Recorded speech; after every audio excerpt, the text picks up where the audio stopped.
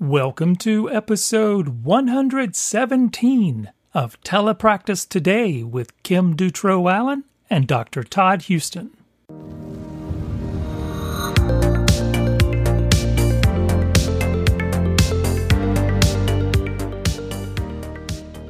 Hey, welcome back to another episode. We're so glad you're here and glad to talk more about telepractice. If you are on SLP kind of Facebook and Instagram groups, you probably heard some of the things that have been talked about with certifications.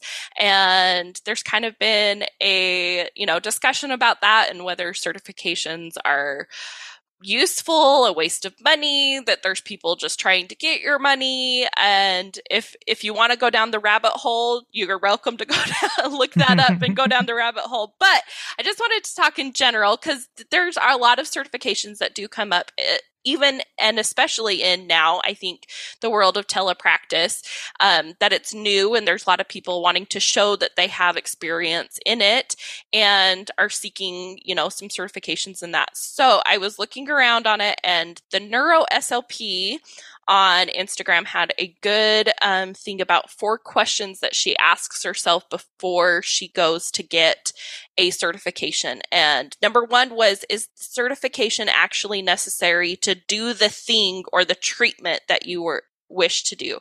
So we all know, like LSVT loud, things like that, you cannot do without the certification. And, is it something that you can learn about without doing the certification, or do you really have to be certified in it? So that's a good question to ask yourself. Number 2 is the certification within my budget, or will my job pay for it or help me pay for it? So you can't just, we all have limited funds. We can't just be throwing our money at every certification that comes up. Number 3 is, realistically, will I maintain the certification years later? Looking into things like, do you have to recertify? Do you have to go to the training again? Is there a yearly cost for it, and all of those things? And then, do I really want the certification, or do I want to prove that I'm good at something and beef up my resume? Is it just something that you can add to it, or do you already have that knowledge and experience and you don't need the, letters after your name or the extra thing to add on to show that you have that? And one that she did not put on there that me and Todd have talked about before is the training evidence-based? Do they have good evidence behind it? Is it something that, just someone came up with or and decided to present on, or is it something that they have good evidence for? So that's another thing to look at. And I have a couple of different certifications. I've felt like all of them have been worthwhile and added to my knowledge. But I went in wanting the knowledge, not the certification. And I think that's the important part. Mm-hmm. I agree. I think all those are great points to think about before spending, especially lots of money to go and take a training or do, weekend workshop or even longer. Some of these are even longer, like study groups, and you end up with a certification and stuff. Just, I think the evidence base is going to be important, and maybe talk to someone who's already experienced it. Did they think it was worthwhile? Yeah. I think that's a good thing too. And be honest about it when someone asks you about it too, if you feel like it was worthwhile. That's right. And I think another thing we could add to that list is whoever is doing the training, they should have a list of people that have gone through their training, and they should give you a list of people to talk to if you're interested. I mean, if they're legit, and they should be very proud to say, look at all these people here, talk to these people and see what they have to say. Right. So, they should be able to provide that for you. So, but yeah, all these are really great things to think about, and just be careful, because maybe not everything out there is worth your time and energy and precious funds. Right. So on the podcast today, We have Catherine Mansowitz, and she's joining us. She is with Moving Forward Speech Therapy, and she's got an interesting take on telepractice and how she's doing it. And so I think you'll enjoy hearing her perspective and getting a sense of her energy, because she is just very energetic and excited about telepractice.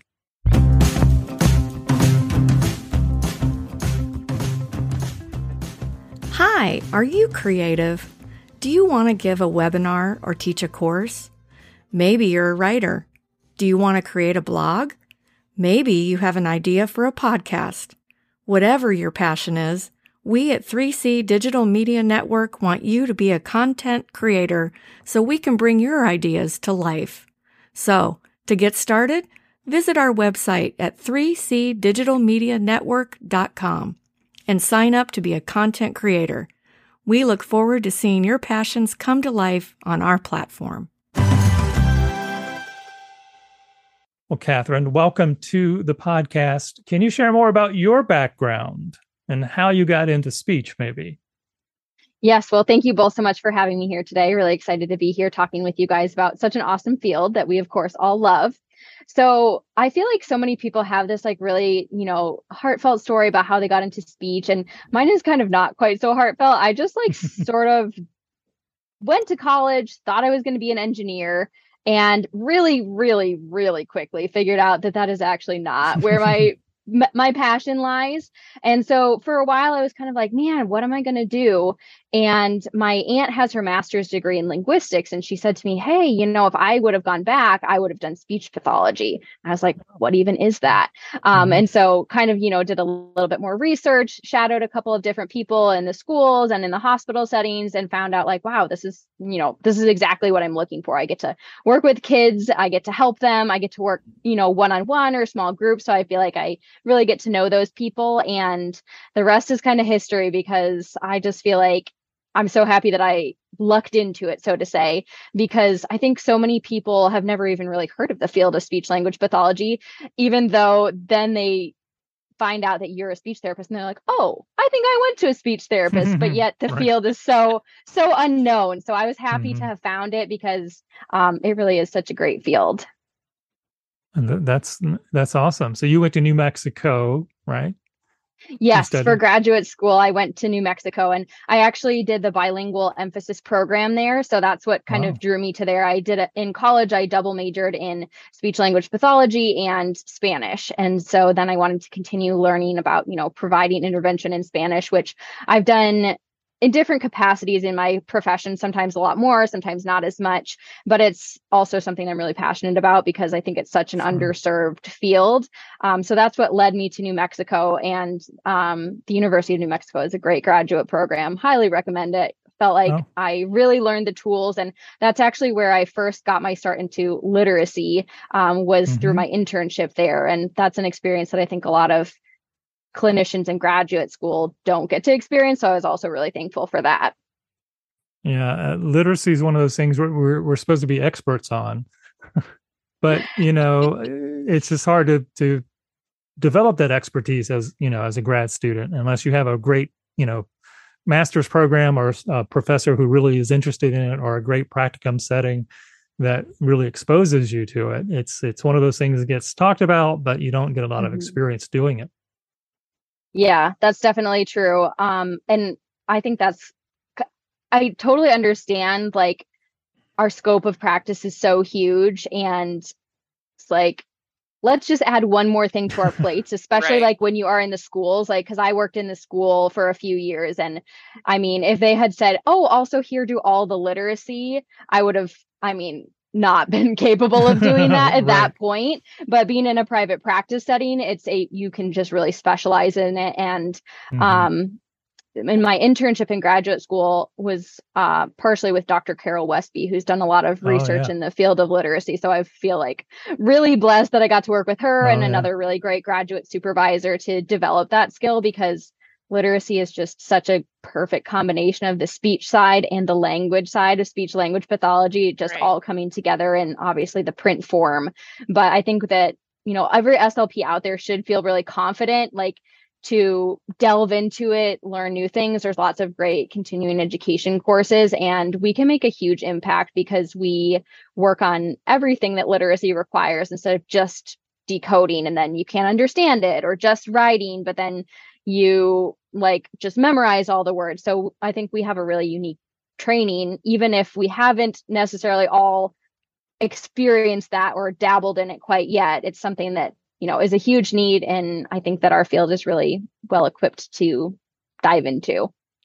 It'd be interesting to ask how many people that work in education know that SLPs have that background, because I feel like we get into schools and there's always like a reading specialist or something like that, or, a special education teacher, and that's their realm. And we work on like if they have spoken language deficits and, or speech deficits. And I think, and maybe even SLPs forget, oh yeah, I learned about that one time, that we have that expertise and that foundation to help with literacy too.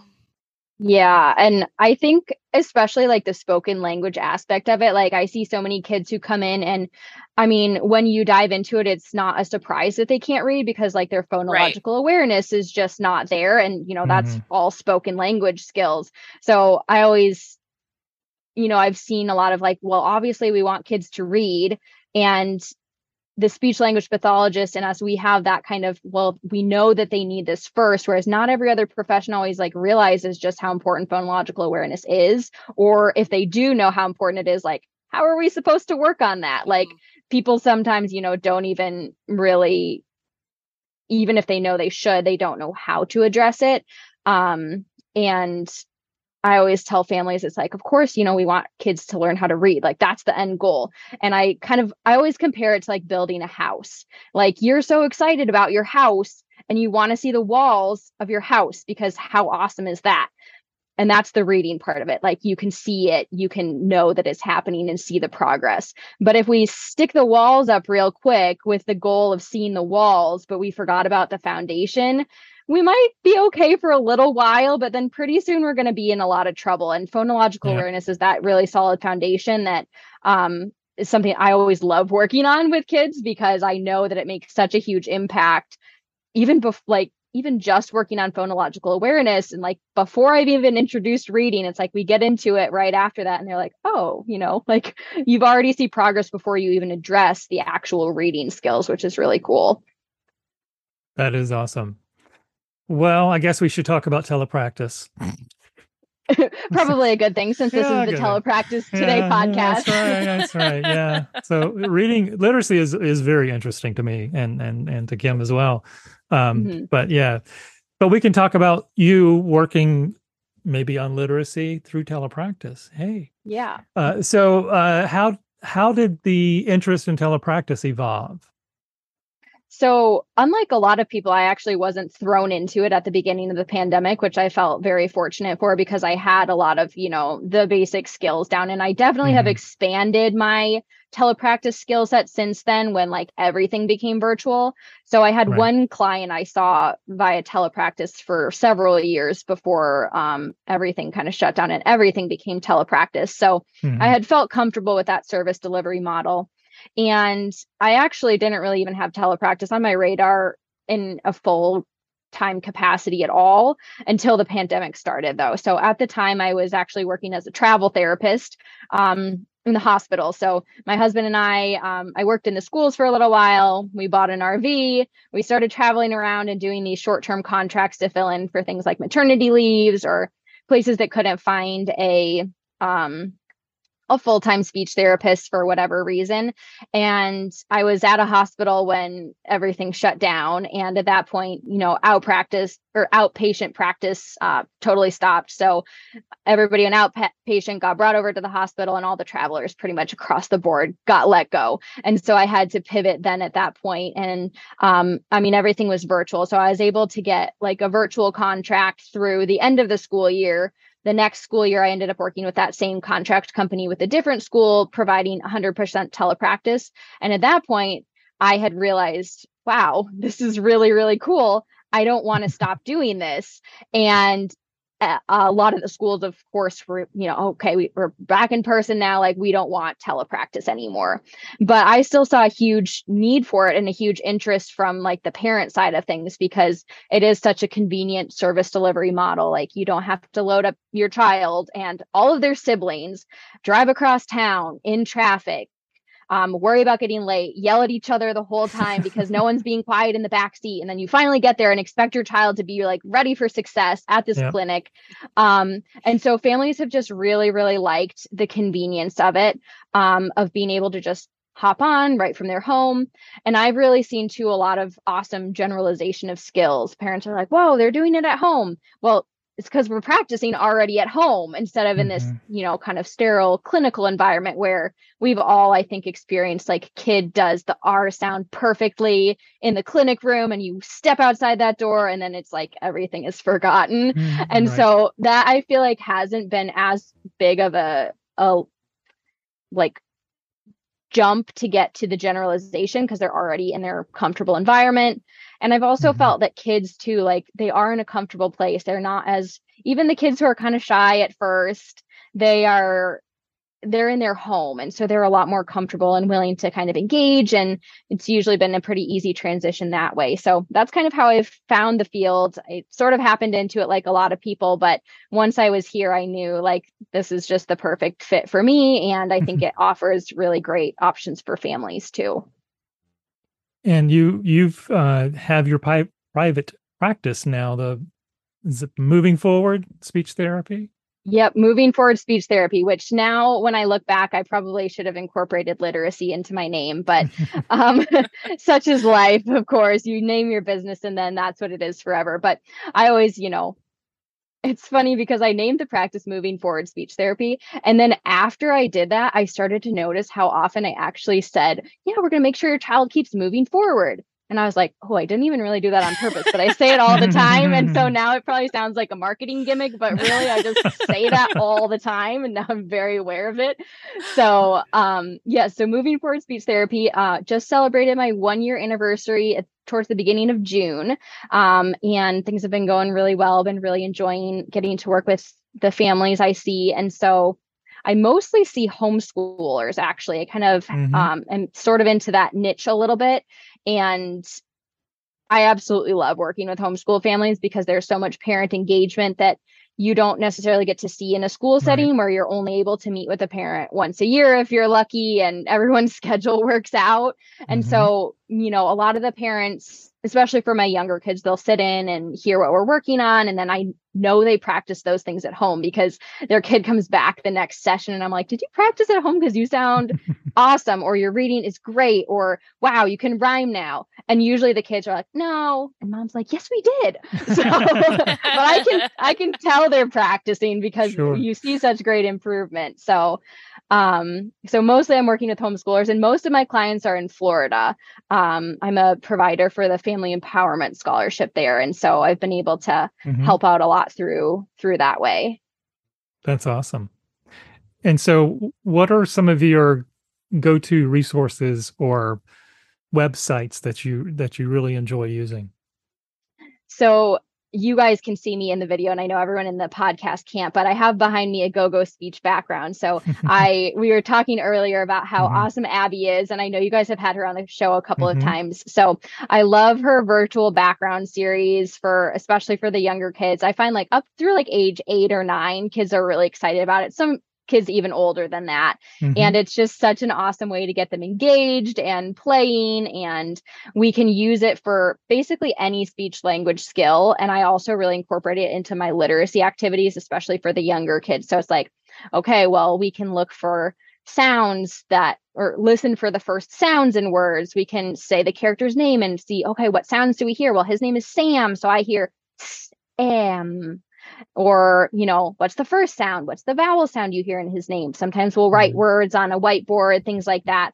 And it feels just really engaging for the kids. I've had a lot of families say, like, I had one parent in particular, she was like, went to see family and everyone was asking her like, wow, like, what have you guys been doing together?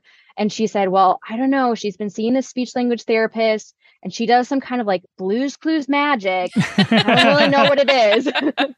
So, and then after that, I like actually did the activity where you find clues to search for the gingerbread man. And so I was like, who found a clue? So it really was like Blue's Clues. So I highly recommend anybody look into Abby's resources from GoGo Speech, because they are super fun for the kids and really fun for me. So I have like just a great time when I'm seeing the children I'm working with. I've had my own kids hear me from the other room doing it, and they're like, Mom, what were you doing? And they want to come and see it and see how fun it is. So yeah, they're very exciting, engaging. And I figured out with my articulation kids that I get like more trials doing those and adjusting them to get their like target sounds in there and naming the characters' target sounds and things like that. I get way more trials with that than when I try and do like a drill kind of game. So I've loved them for that too. Yeah, I also think it's really great for working on like generalizing skills, because like, you know, I have a kid I'm working on the S sound. So we were feeding the sneaky squirrel a snack. So he wasn't necessarily thinking about the sounds as he was calling the squirrel over, but it's a great way to just, how do you think your sounds were that time? Was your tongue behind your teeth or did it sneak out? And then he goes, oh, and he corrects it the next time when the squirrel comes, even though I haven't prompted him again in the future. So it's really nice for that too. So GoGo Speech, great materials. What else do you like? Good. So for my older kids, I use for virtual resources, I use a lot of the Ultimate SLP games.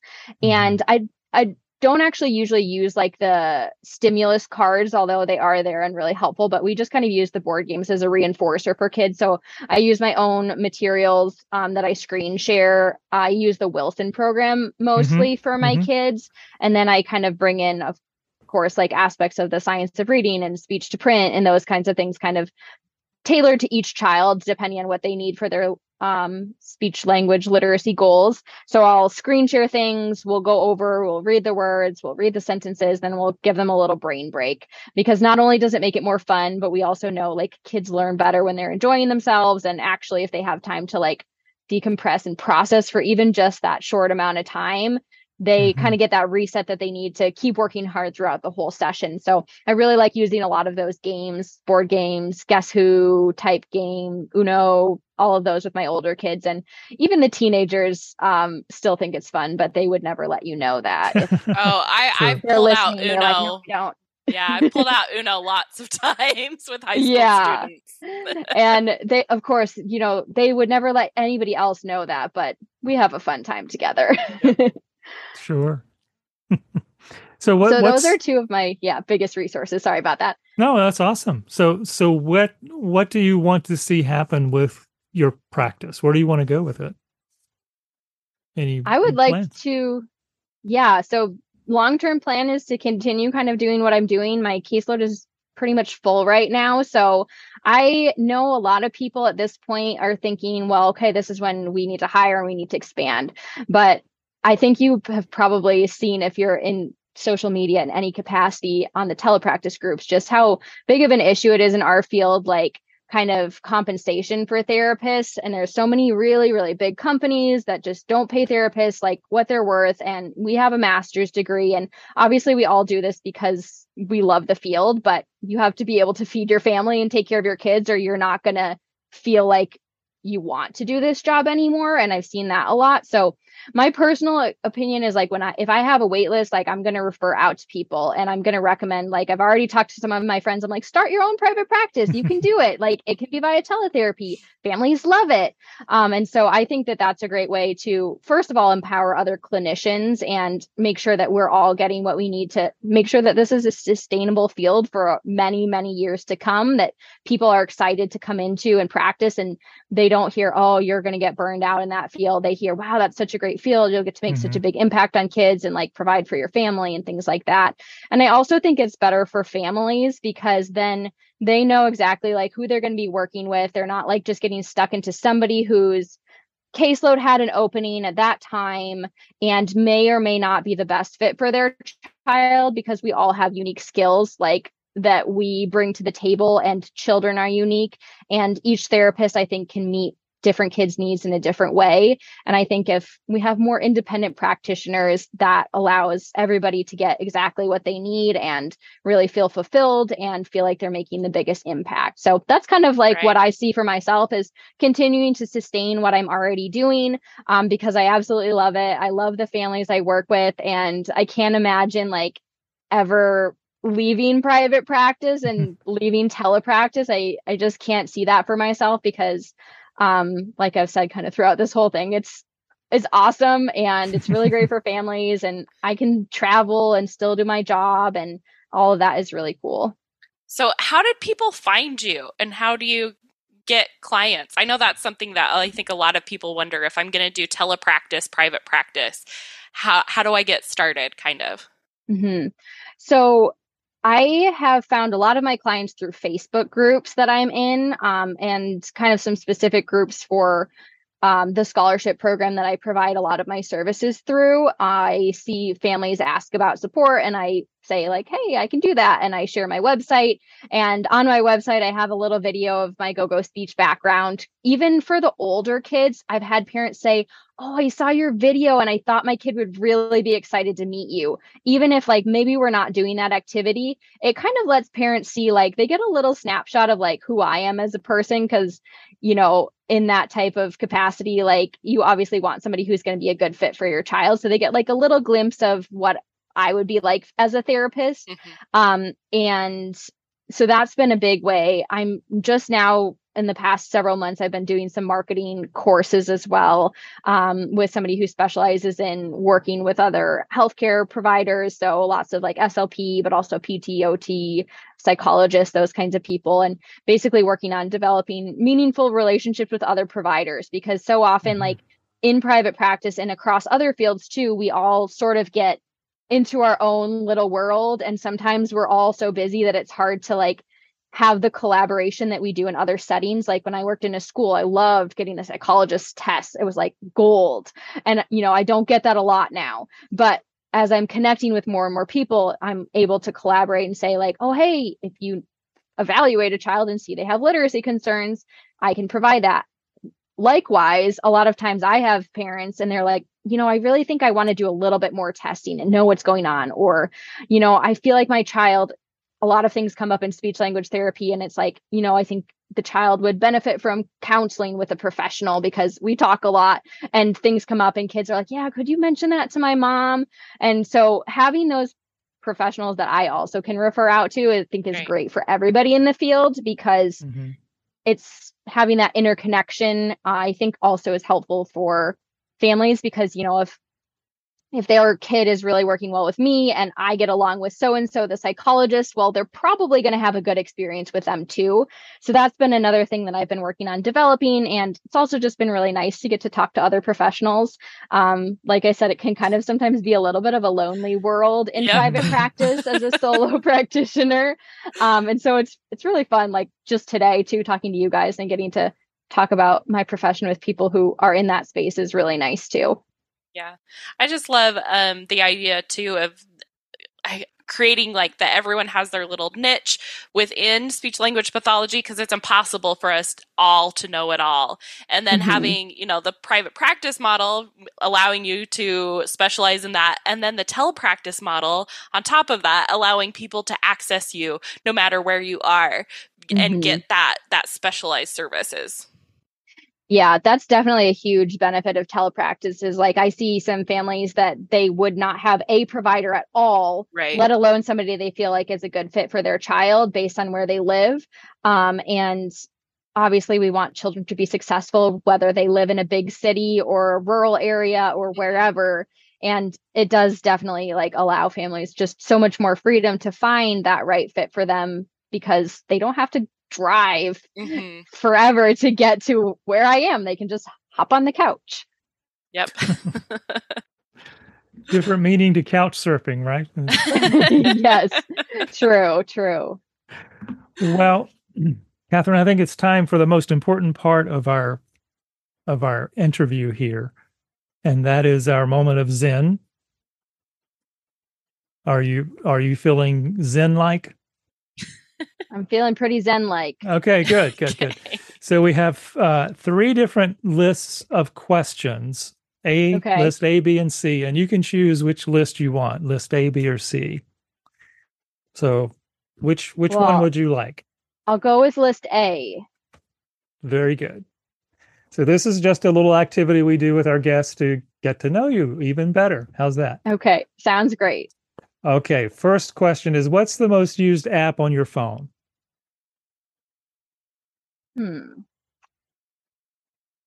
Probably Facebook, because that's where I get a lot of my clients from. So I sort of justify the scrolling and be like, well, wonder if I see somebody that might need my help. And sometimes I do, and sometimes I get distracted. So probably Facebook. That's me too. I'm like, I could get off of there, but then I would miss when David Sindri posts new free things. There you go. So true. Got to keep on the lookout. Only one day. Yep. Well, just a point of fact that our number one answer for that question is Tinder. So it's interesting. It is not. Like, well, I'm happily married, so that's a no for me. I'm just kidding. Next question. What was the last TV show or movie that you streamed? Oh, this is embarrassing because it was The Bachelorette. Ooh.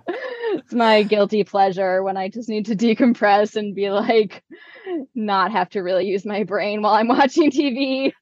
I'm claiming this as research for being in New Orleans for ASHA, but I started watching 5 Days at Memorial. Ooh. It's on Apple Plus, and it's like about after Hurricane Katrina, and it is so good. Oh my God. I saw that. I'm over here talking about watching but I might need that. I think I need that after I watch this because it is so intense. And then you're just like, how can I fix the world and learn about disasters? but Kim, in full disclosure, what would you like to watch? And what would I like to watch? It would probably be like Law and Order SVU or Dateline. You're brave. I would have nightmares for forever. True crime. Who killed? Yes. That's her favorite. Yes. Oh, I did just watch The Tinder Swindler as we're talking about Tinder being our number one app. That was a good one. Every time the kids I see start talking about scary shows, I'm like, stop. I will have nightmares. And my teenagers always kind of chuckle at me, but they stop. So I don't have nightmares, which is great. So you're much braver than I. I'll stop then. Oh, you're fine. Okay. Next question. What's a favorite book? Well, recently I just read The Happiness Advantage. Oh. And I can't remember the author off the top of my head, which I really should, because I think I have another book that I'm reading by him right now. But it's really, I think, a great book for everybody to read, talking about like how our brains kind of in today's society were like wired still to like look out for threats, even though probably a lion isn't going to come grab us.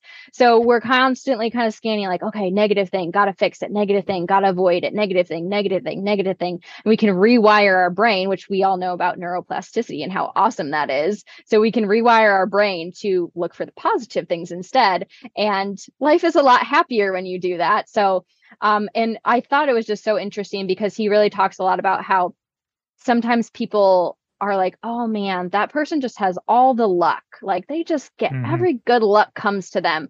And there's actually science behind it showing that those people who have the good luck are really actually just more trained to look for the positive opportunities and capitalize on them, even though the other people might have those same opportunities presented, but their brain is trained to ignore that and look for a threat. And so I thought that was really interesting and also sort of reassuring because I think a lot of times, like as new practitioners or like newer to private practice, we are always kind of like, you know, how did you get into this? Well, I just kind of got lucky. But it's sort of reassuring to know that really there is actually a lot more going on than that, and that we can all use that to our advantage to be happier and be healthier and help the other people around us be a lot happier too. So that is a great book that I would recommend. If I want to have fun, Harry Potter. Okay. Even more fun, I guess. That's my other one. That's awesome. Next question. If you could create one law or behavior that everyone had to do, what would it be?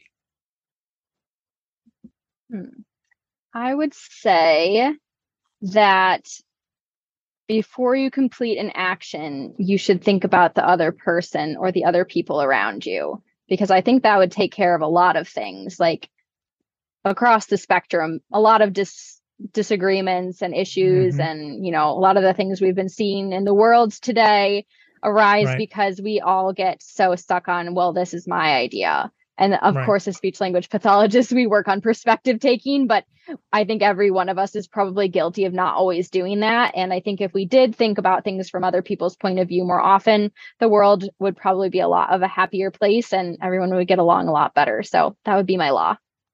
That's awesome. Who would you like to have dinner with, dead or alive?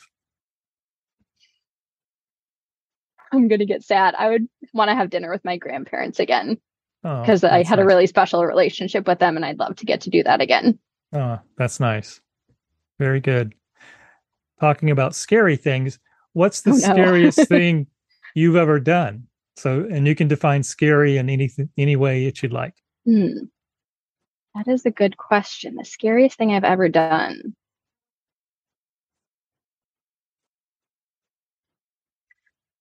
Probably going skiing for the first time. I thought I was going to die. And I've grown a lot since then. So my advice is to learn how to stop before you actually go onto anything. That's a good plan. Then at least you can stop before the cliff comes. So once I learned that skill, things got a whole lot more fun. But before that, it was very terrifying. It's easier the younger you start. I started when I was 3. I've been skiing since I was 3. So that's how my husband is. I think he got snuck into ski school when he was 2. They were like, yeah, he's like 3 or 4. And so he always skied growing up. And I didn't actually really learn until graduate school because my husband loved it. And he's like, you've got to learn how to ski. Like, we're going to ski together. And going to school in New Mexico, of course, there were mountains around and things. So I did learn. And since then, I have overcome my fears. I've skied lots of black diamonds. I even went heli skiing one time. So that was pretty cool. That's awesome. But actually, I use that experience a lot to talk about with like my kids, because, and when I say my kids, I mean like my clients, because I say, like, when I first started skiing, I hated it and I was bad at it and it made me stressed out and it was scary. And I know that it's not really fun to do something that's super hard. And a lot of the times, like, kid comes to see me and we're working on the stuff that's the very hardest for them that they've probably had a bad experience with in the past. And so I use that kind of as a little metaphor. I tell them about how terrible I was. And then I say, but now I love it and it's my favorite hobby. And they're like, wait, what? And so I think that that's been a good way to relate to, everybody has things that they're really good at and things that are really difficult for them. And no one really likes to do something that's not very fun for them. So thinking about encouraging kids through that so that they can experience the joy of like being able to read. Or I had a teenager say to me the other day, he's like, I'm so excited because I can finally message my friends. And that was just so cool. So working through those hard emotions kind of comes with part of our territory too, but having some of those experiences myself in different capacities, it reminds me, everybody can benefit from that encouragement. And sometimes the end result is a lot of fun. That's right. That's really cool. Yeah. Where is the most exotic or farthest place you've been? So the furthest place I've been is Peru. When I was in college, I went to Peru for a summer and I volunteered as an English teacher there. So I got to use my Spanish skills and really develop those. And that was actually the point where I felt like I could actually use this in my profession, because before that, and any second language learner will probably tell you this, is there's always some doubts and some like, like, how good am I really at this? And that experience just kind of encouraged me to be like, yeah, like I can do this and continue practicing and offer this service that people really need a lot of times. And had a really good time hanging out in Lima, got to see a lot of cool cultural things. And then at the end, my family came down and we went to the jungle and we went to Machu Picchu. And It's a really cool country that has just so many different things, because it has coastline and then mountains and then jungle all wrapped up in one country, and just such a rich culture too. Yeah, that's awesome. Very cool. I've never been, but I want to go. I highly recommend it. If you do ever go to Machu Picchu, you got to get there really early because then you can get photos before there's people all over the place. And do they have elevators yet? No elevators. They do have a bus that takes you up, though. Oh, okay. So you don't have to. Yeah, you don't have to walk up, but there is like, I think, a 4-day trek or something to the top, but we did not do that. We took the bus instead. Yeah, I can sit on the bus. That's good. If you didn't choose your current profession, what would you like to try? Well, I always thought that I would be a writer, like an author when I was a kid. And I actually have gotten to do a lot of freelance writing professionally too. So that would have been probably the other field I would have gone into, not engineering, as we discussed at the beginning. Found out pretty quickly I didn't like that. But if I were to choose something else, I think it would be really fun to be a potter. I really enjoy pottery, and I took some courses in college and actually grad school. They had like open studio time when I went in and threw some things on the wheel, and that was a lot of fun. And every time that I'd be doing art, I'd just get like in the zone, and then pretty soon it would be 2 a.m. and I would say, oh no, I have class tomorrow at 8. I better go to bed. So if that was something that, if I was going to go into a different field, and maybe if I didn't have to worry about money, I would probably pick that, because I think we've all heard the term starving artist before. Right. But my mom's an art teacher though, so I grew up loving art and knowing that it's important to the world. Sure. That's great. What is a pet peeve that you have? This is super nerdy, and I feel like only speech language pathologists will relate to this. It's when people say then and than interchangeably, because they don't mean the same thing at all. Very That's true. it. That's my biggest pet peeve. Yep. Last question. If heaven exists, what do you want to hear God say when you enter the pearly gates? Well, I believe heaven does exist, and I would want him to say, you did good. I don't know. Trying to be, of course, a good person and help others to reach their best potential. And I will be very excited when I get to see all of my friends and family again someday. That's awesome. Awesome. Yeah. Well, Catherine, we think you're doing a great job. And so keep up the great work that you're doing. And how can people reach out to you? Maybe you want to get in contact? What's the easiest way? So the easiest way to get in contact would probably be to go to my website. It's movingforwardspeech.com. And from there, it has my phone number and my email address so people can contact me. I oftentimes can't answer the phone during the day, so email or text is usually the best way to actually get a response from me.